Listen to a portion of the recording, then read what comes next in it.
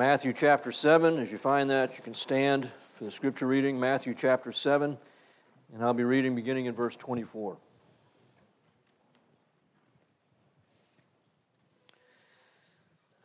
Therefore, everyone who hears these words of mine and acts upon them may be compared to a wise man who built his house upon the rock. And the rain descended, and the floods came, and the winds blew and burst against that house, and yet it did not fall, for it had been founded upon the rock. And everyone who hears these words of mine and does not act upon them will be like a foolish man who built his house upon the sand. And the rain descended, and the floods came, and the winds blew and burst against that house, and it fell, and great was its fall. The result was that when Jesus had finished these words, the multitudes were amazed at his teaching, for he was teaching them as one having authority, and not as their scribes. Now I'll pray. Lord Jesus, I thank you again for all that you have given us here, for your words. We are reminded, God, that you said yourself that your words are life. And that Peter said there is no one else who has the words of eternal life. So we thank you, God, for what you've given us, that we might receive in faith, and that you would accomplish in us, God, all that is in your heart to do within us. So we do, Lord, just turn our hearts to you and pray that you would minister to us as only you can. In Christ's name, amen. You may be seated.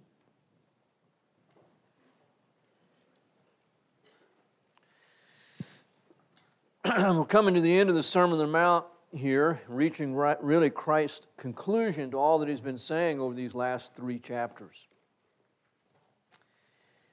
If a young person were to come to you, boy or girl, and say to you, how can I have a successful life? I wonder what you would say. Simple question. They've been watching you for a while. They've seen you and they've seen you prosper.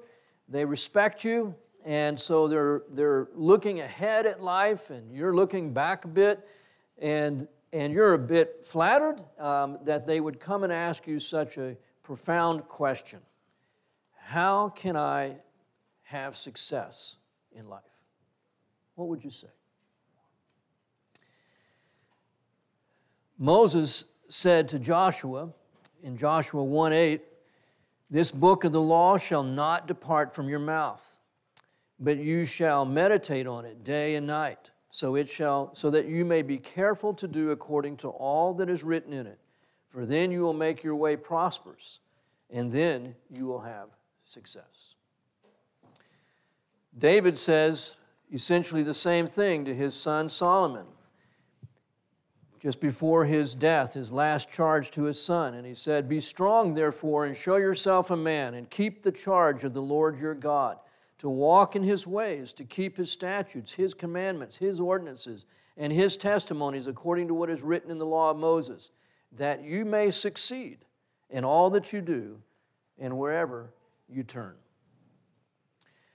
I would hope and pray that if a young person were to come and ask you that question, how can I be successful, that your first thought is not finances, but your first thought is a relationship with Jesus Christ and obedience to what he has said in his word. Because that is the true means for success. Anything else is sand.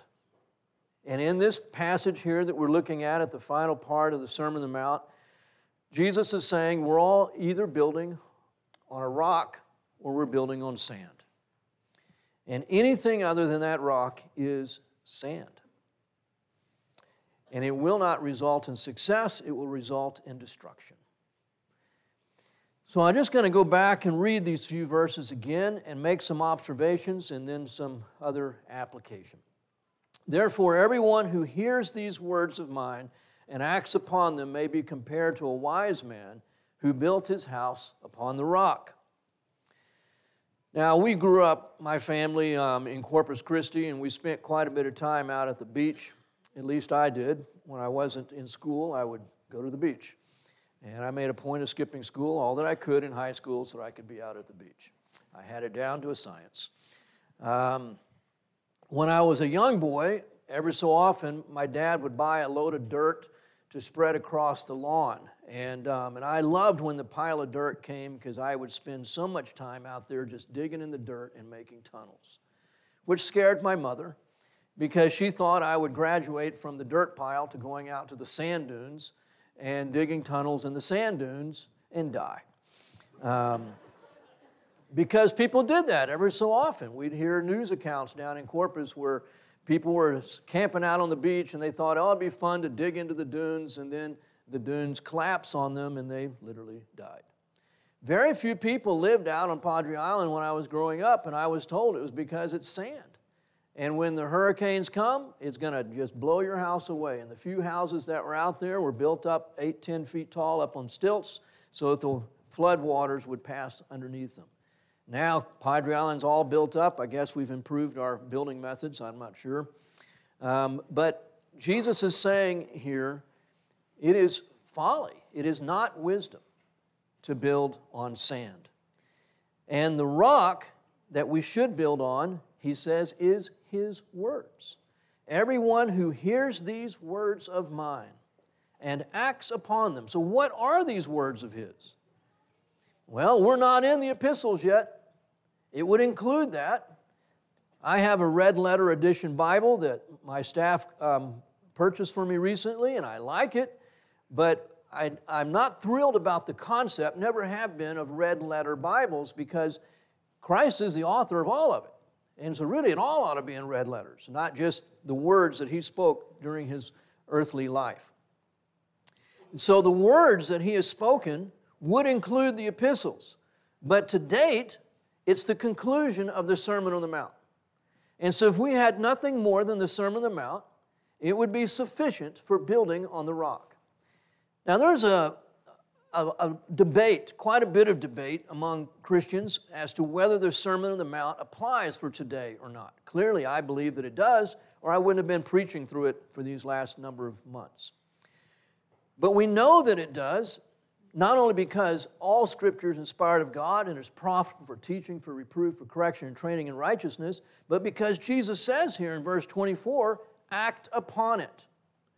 So, yes, this will be fully realized when he is reigning on earth in his kingdom. But even until that time, Jesus expects that his people would act upon these words. It is for today. And if we do not act upon his words, we are building upon sand. And the end result will be destruction. What has he said in the Sermon on the Mount? Just by way of quick review. Remember in chapter 5, he started out with the Beatitudes, and he is defining for us what blessing is.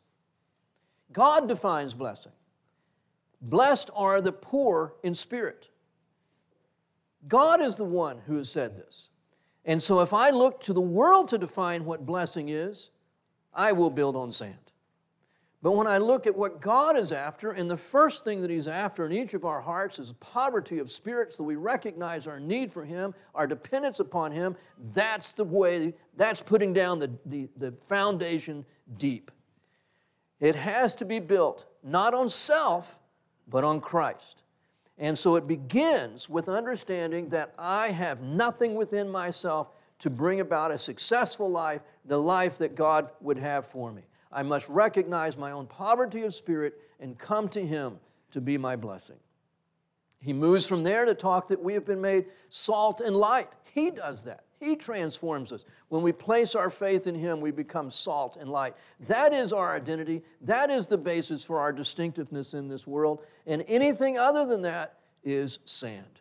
If I think that my identity, I think that my distinctiveness in the world is because of what I've achieved or who I am or what I can accomplish, it is sand. I am distinct, and my identity is wrapped up in what Christ has made me, salt and light. He spoke of the eternality of God's Word, that not a single part of a single letter would fail before it is all fulfilled. He did not come to abolish it, but to fulfill it. Speaking of the priority and value of God's Word in our lives. He says that our righteousness must surpass that of the Pharisees. He goes on and says that we must have a proper understanding of what it truly means to not commit murder, to not commit adultery, to not lie, to have our word be yes and our no and no. He goes on to talk about retaliation and what it means to love other people, to love them perfectly, to be perfect in our relationship with others, even as God is perfect toward all. He talked about personal piety with prayer and fasting and giving, all of these being expressions of our relationship with Christ. In the Lord's Prayer, that we should seek His will, His kingdom, not our will, for His name to be hallowed, to be anxious for nothing, to not be storing up our treasure on earth, to not be judging lest we be judged as we judge others, to seek, ask, seek, and knock. All of these things, the two ways, the two gates, all of these things are His words, and they're meant to be applied. What we do with Jesus and His words determines everything. Destruction or success. Everything is determined by what we do with Jesus' words. Wise men obey Jesus. To build upon the rock, to act upon His words, is to obey Jesus. Jesus is that rock. When we cannot obey His words apart from a personal relationship with Him, it takes Jesus to be obedient. True obedience is from Christ, it is through Christ, it is to Christ. True obedience is not derived from self, it is not sustained by self or by commitment, and it is not obedience to formulas or principles, but to the person of Jesus Christ. Verse 25, and the rain descended, and the floods came, and the winds blew and burst against that house, and yet it did not fall, for it had been founded upon the rock. This verse tells us that judgment is coming. The storms are coming. And a house built upon Christ and His words is the only hope, the only salvation. Verse 26, everyone who hears these words of mine and does not act upon them will be like a foolish man who built his house upon the sand. Not obeying Jesus and His words is folly. It is building upon sand.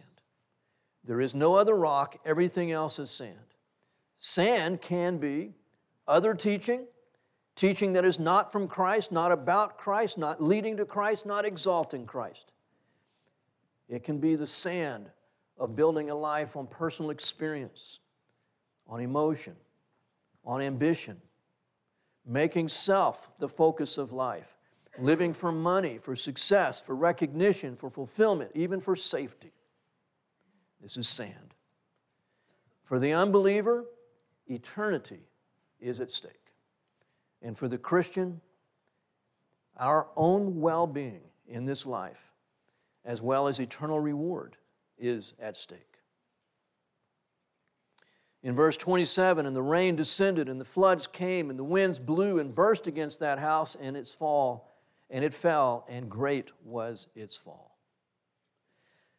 Building upon the rock does not prevent storms. Building upon the rock doesn't keep us from making mistakes in life. And it is clear in these verses, the only difference between a wise man and a fool is what he's building on, his foundation. And the foundation will remain hidden oftentimes until the storm comes. What is the coming storm? If you've never placed your faith in Jesus Christ, that will be standing before God in judgment. As one theologian said, man's greatest problem is not his sin. Man's greatest problem is that he will one day have to face a holy God. It's appointed for men to die once, and after this comes judgment. Final judgment. If you have not built your house on the foundation of faith in Jesus Christ, you have built your house on sand, and you will not withstand the judgment that is coming.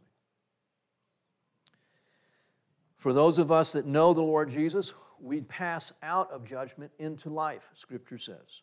And we will never face that great white throne judgment that is reserved for all those who have not placed their faith in Christ.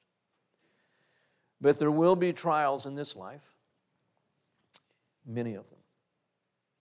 And there is also God's discipline or judgment upon the nations and upon even His own people, the church, which Scripture speaks of often. A collapsed house, if you have not placed your faith in Christ, means an eternity of separation from God, an eternity of punishment. A collapsed house, if you have placed your faith in Christ, speaks of a loss of personal faith. You do not endure in faith to the end. Enduring to the end is a significant theme in the Gospel of Matthew. We're going to see it come up several times in this book. It can be, a collapsed house can be a loss of faith, not only personally, but a legacy of faith. You leave behind destruction, not life, because you did not live a life founded on the rock. Rock or sand, this is really serious stuff. We as Christians will face great trials, health, financial, relational, even persecution. We as Christians will likely experience some of God's discipline upon His people and upon our nation. We should not be complacent about the fact that storms could be coming, will be coming. We ought to be building upon the rock. We can determine to build upon the rock of Christ and His words. Are you? Here are just a few diagnostic questions. Am I building upon the rock or am I building upon sand? This is not designed to make you feel guilty, but that we would be honest and face the truth. How's your prayer life? Do you talk to God? Do you have time where you are in conversation with the Lord? You speak to Him and you listen to Him. If you have no prayer life, I don't think you're building upon the rock. Do you read God's Word devotionally on a regular basis? Is God's Word central in our lives? There's a difference between reading God's Word because we're on a reading plan and the goal is to read the Bible in 1 year. It's a great thing to do. There's a big difference between reading the Bible as a performance thing or as a goal to accomplish and reading the Bible with an open heart where you're talking to God and God is talking to you devotionally and regularly, slowly, with a listening heart. If you do not have a devotional relationship with God through His Word, it'd be hard to say that you're building on the rock. If you are a parent, are you praying for your wife and children? Are you praying with them, with your wife and with your kids, dads, moms? Are you praying with your husbands and with your children? Are you reading the Word with them? Are you leading them to Christ with intentionality? Or are you just letting others do that for you?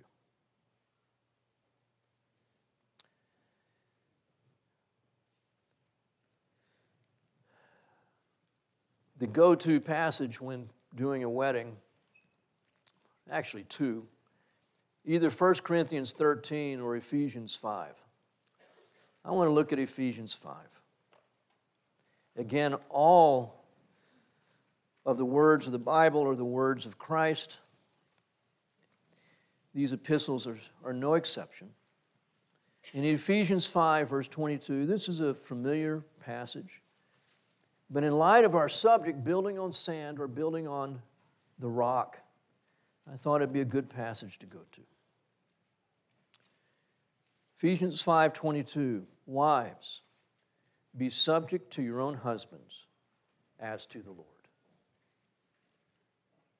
For the husband is the head of the wife, as Christ also is the head of the church, he himself being the Savior of the body.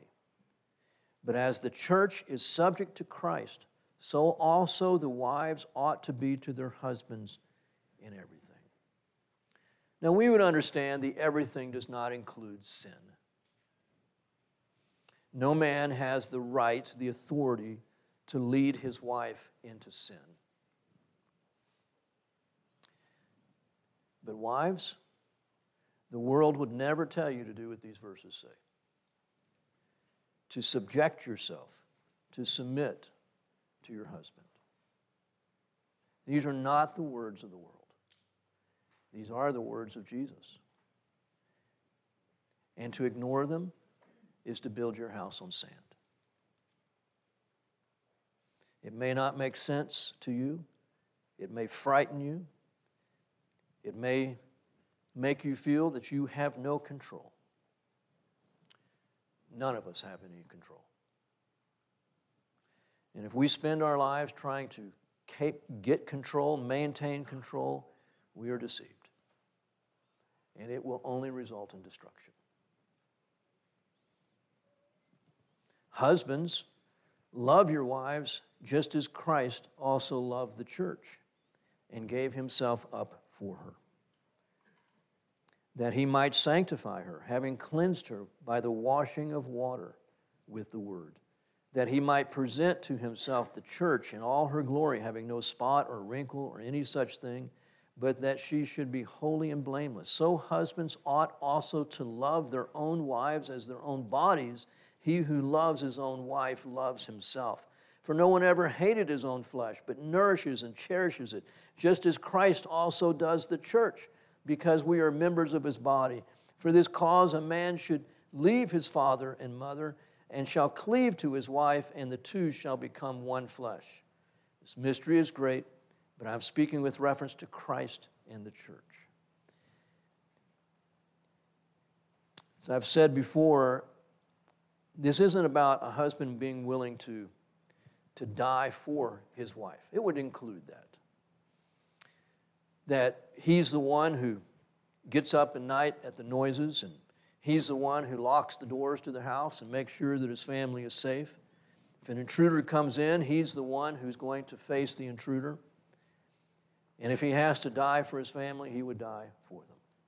It certainly includes that. But what it's really speaking about is dying not for your family, but dying to yourself. Dying to yourself. Not putting yourself ahead of your wife, putting her ahead of yourself. And dying for her is just one expression of dying daily. Dying daily to ourselves and loving our wives. I went to a gun show yesterday and thought about my wife. And I brought her home a gift. And it was not a gun. But I brought her home a pair of binoculars because my wife likes looking at the planets at night. And a good pair of binoculars would help do that. And she was so impressed that I would go to a gun show and think about something other than myself while I was there. There are a million different ways to die to ourselves in the love for our wives. Let each of you, individual among you, also love his own wife even as himself. and then let the wife see to it that she respect her husband.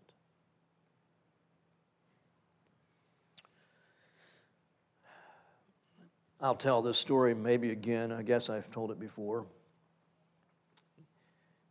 Years ago,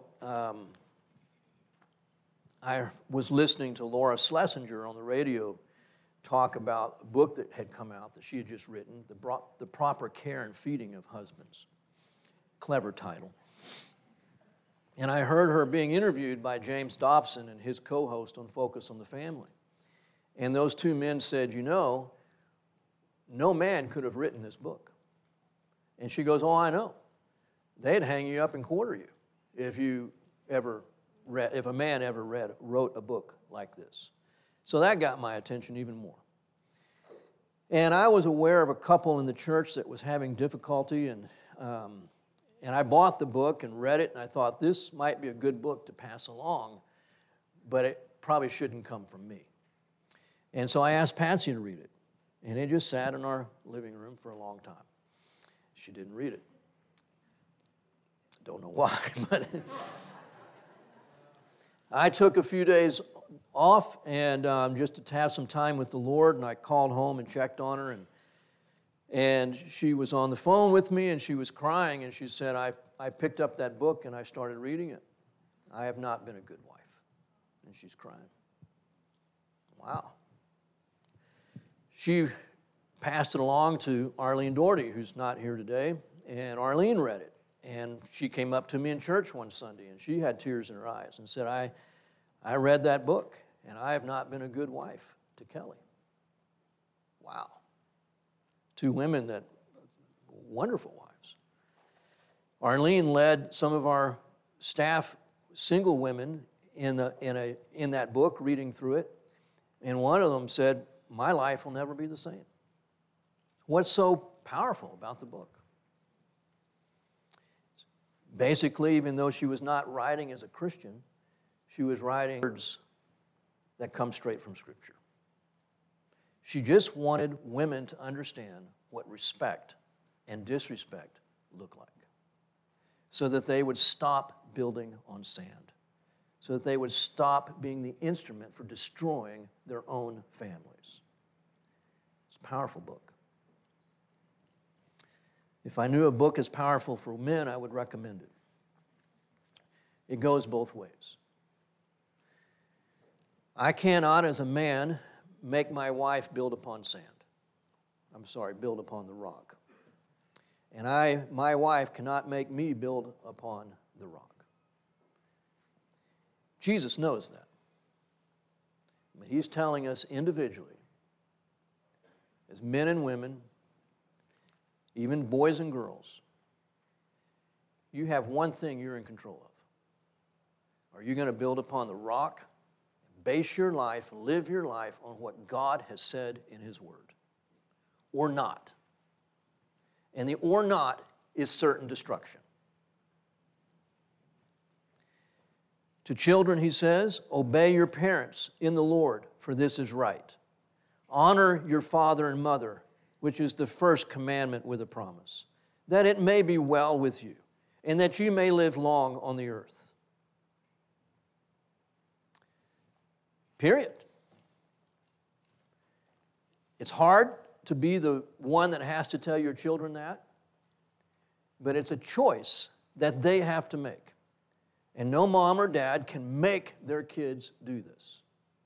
We would hope that from a heart relationship with Jesus, they would say, I do want success, and this is defining success.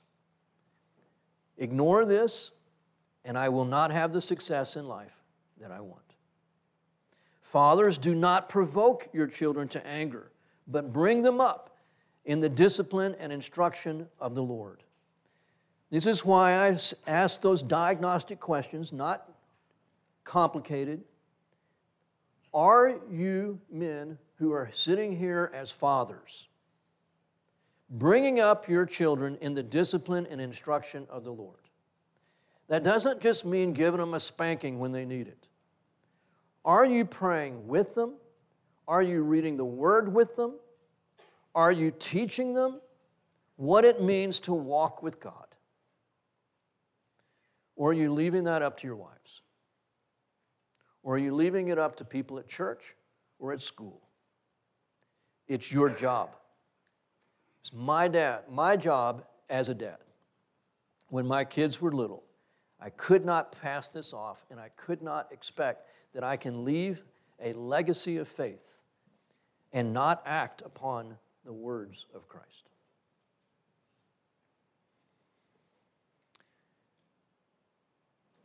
Slaves, be obedient to those who are your masters. This would speak certainly of employer relationships, employee relationships, if it speaks of slavery. With fear and trembling and the sincerity of your heart as to Christ, not by way of eye service as men pleasers, but as slaves of Christ, doing the will of God from the heart. With good will render service as to the Lord and not to men, knowing that whatever good thing each one does, this he will receive back from the Lord, whether slave or free. And masters, do the same things to them, and give up threatening, knowing that both their master and yours is in heaven, and there is no partiality with God. I love hearing over and over again, we all have heard the stories of how reliable and faithful the Mennonites and the Amish are with their work, and even Mormons. I heard one contractor say that he would hire any Mormon and any Mennonite that walked through the door. But anybody else who professes to be a Christian, not so much so. We also know all the stories of people who have been excellent employers, not just in name only, Christian employer. We want to run our business to honor Christ. But then when you pull back the curtain and you ask the employees what's going on, and they talk about the shady practices, the deception, the cutting corners, and you go, that is not building upon the rock.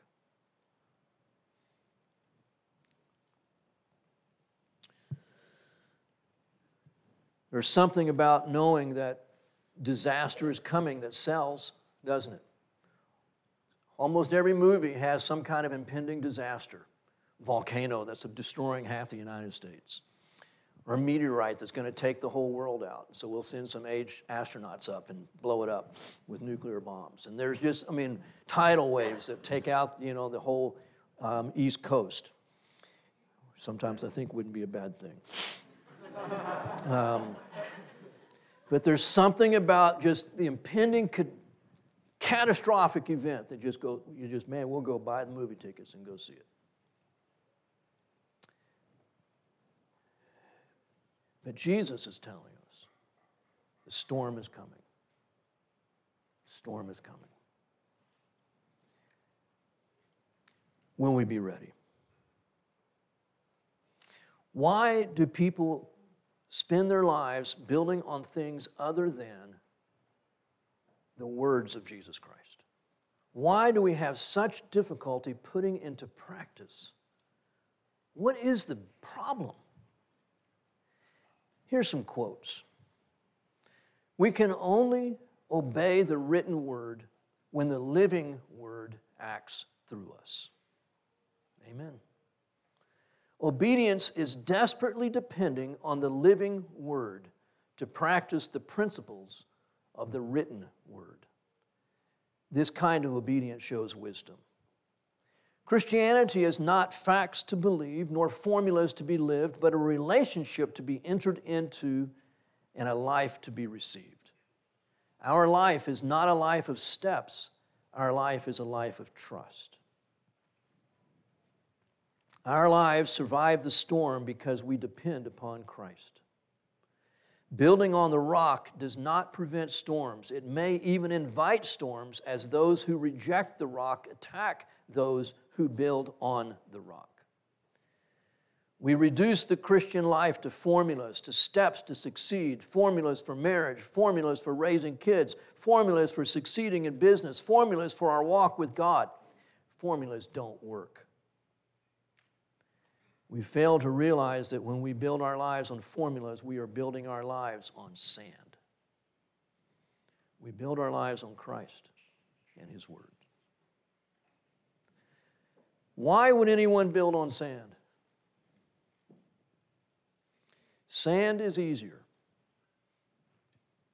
To speak of it just literally, the sand that Jesus is talking about is sand that is near a river that when the river rises, it crashes against the house and the floods destroy the house. So it's not the sand of a desert. It's the sand of a seashore, sands that are along a river, sands in a coastal area. Why would anybody build there?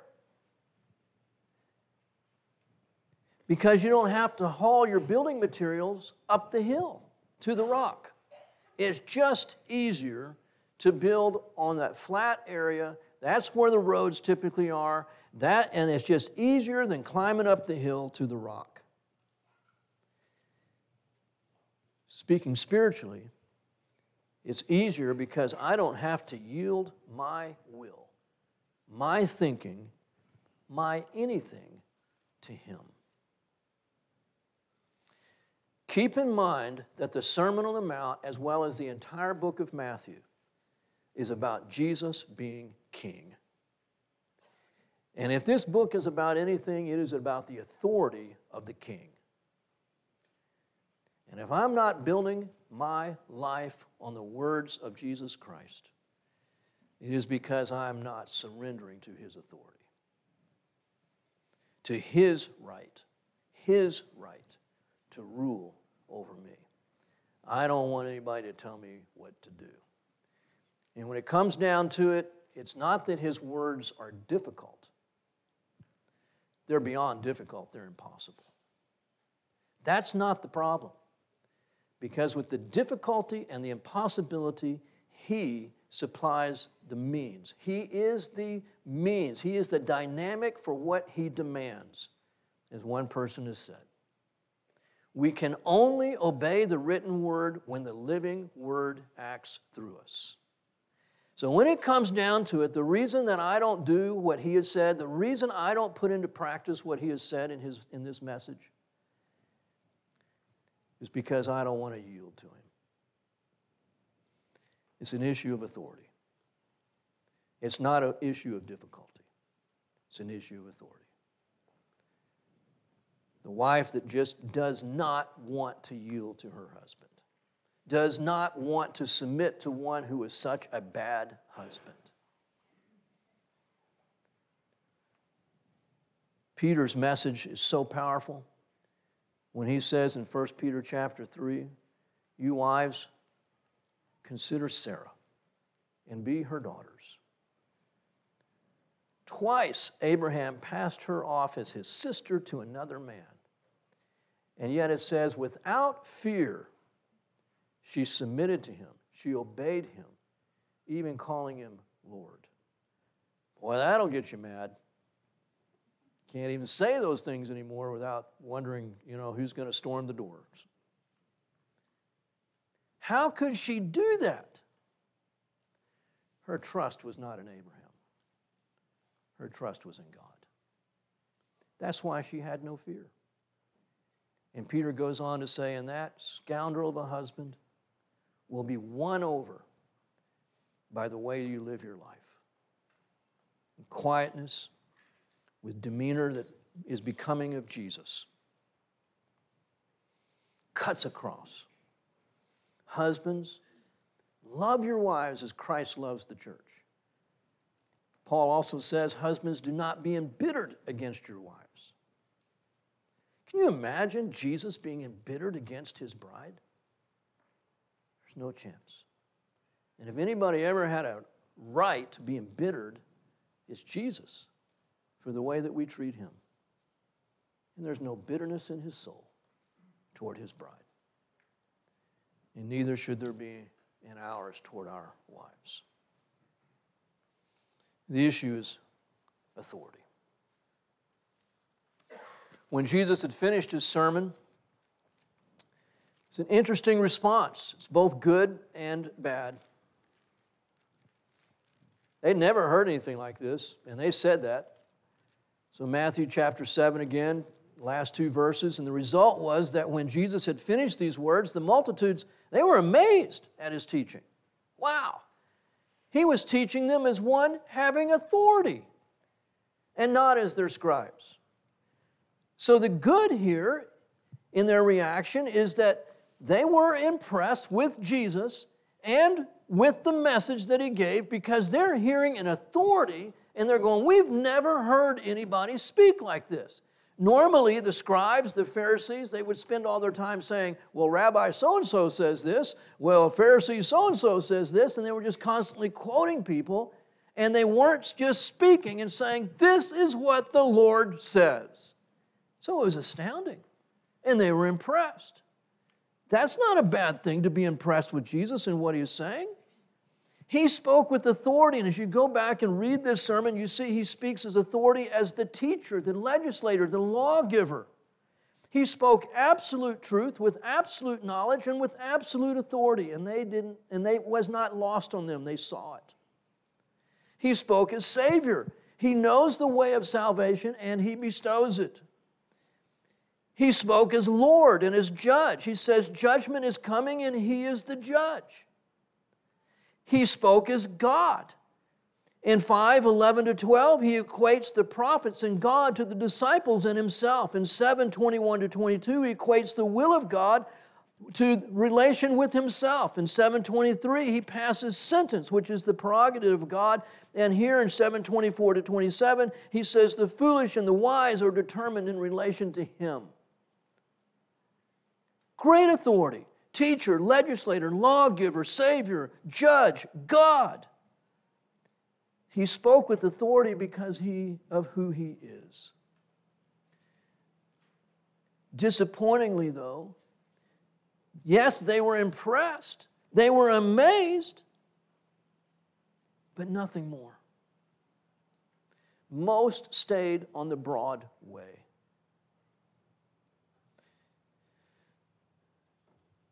They failed to believe upon Him, which is the final application of this sermon. Build on the rock. Take my words and do them. Most didn't. They stayed on the broad way. You can be absolutely impressed with the Bible, impressed with what you hear, and yet we don't incorporate by faith what He is saying. We are still on the broad way, and we are still building on sand. A response, and not just a response of amazement, is demanded by this sermon. Will Jesus be loved and obeyed as the ultimate authority of my life? The next two chapters, 8 and 9, are miracle after miracle, all displaying His authority. Shouldn't be needed. Chapters 8 and 9 should not even be needed. Matthew includes them under the inspiration of the Spirit because he knows how we are. The words that Christ has given ought to be enough. And sadly, they aren't. And so Jesus' next two chapters is going to be doing miracle after miracle, again, just trying to reinforce that He is God and He has the right to rule in each of our lives. It's a wonderful sermon. It's a beautiful sermon. It contains verses here that are some of the best-known verses of anybody in the world. You can walk up to basically anybody if they've don't have any clue what it means to be a Christian. Likely they have heard, do unto others as you would have them do unto you. Likely they have heard, seek first His kingdom and His righteousness. Likely they have heard, thy will be done on earth as it is in heaven. Some of the most famous, popular verses in all of Scripture are in this sermon. But it means nothing. I can love them, I can appreciate them, I can memorize them, but they mean nothing if I'm not acting upon them. And if not, we are building upon sand. There's no other substitute. It's rock or sand. And Christ's words are rock. And when we humbly come, and it takes humility. We can't do this on our own strength. It takes poverty of spirit. Jesus, I see what you're after. And I love it. I want it. My inner man embraces what you're saying. My inner man it rejoices at what you're saying. But I need you, God, for this to be fleshed out in my humanity. And I want it to be. Thy kingdom come. Thy will be done. Your name being hallowed. Seeking first your kingdom and your righteousness. God, this is what I want. And the Lord's just looking for that heart. This isn't a concluding sermon about commitment. It's a concluding sermon about yieldedness to His authority. That's where this has all been going. Will you say yes to Him? And say, Jesus, bring these things about in my life. That's all He's looking for. And He will. But make no mistake, He is going to spur you. He's going to encourage you in your areas where these things impact life. Men in your roles as husbands and fathers, women in your roles as wives and mothers, all of us. He's going to say, this is where I'm talking about. This is where I want you to yield. This is where I want you to say yes and step forward in faith. And let me help you. Let me work through you to see this done. And He will. And when the storm comes, and it will, we will not jettison our faith because we've been living in faith long before the storm ever came. And we will leave a legacy of faith. And again, if you've never yet placed your faith in Christ for the forgiveness of your sins and for eternal life, I cannot encourage you strongly enough. The ultimate storm is coming. And you have only one hope, and that is Jesus Christ, who is our rock. I'll close this in prayer. Heavenly Father, you are good, and the words that you've given to us are life.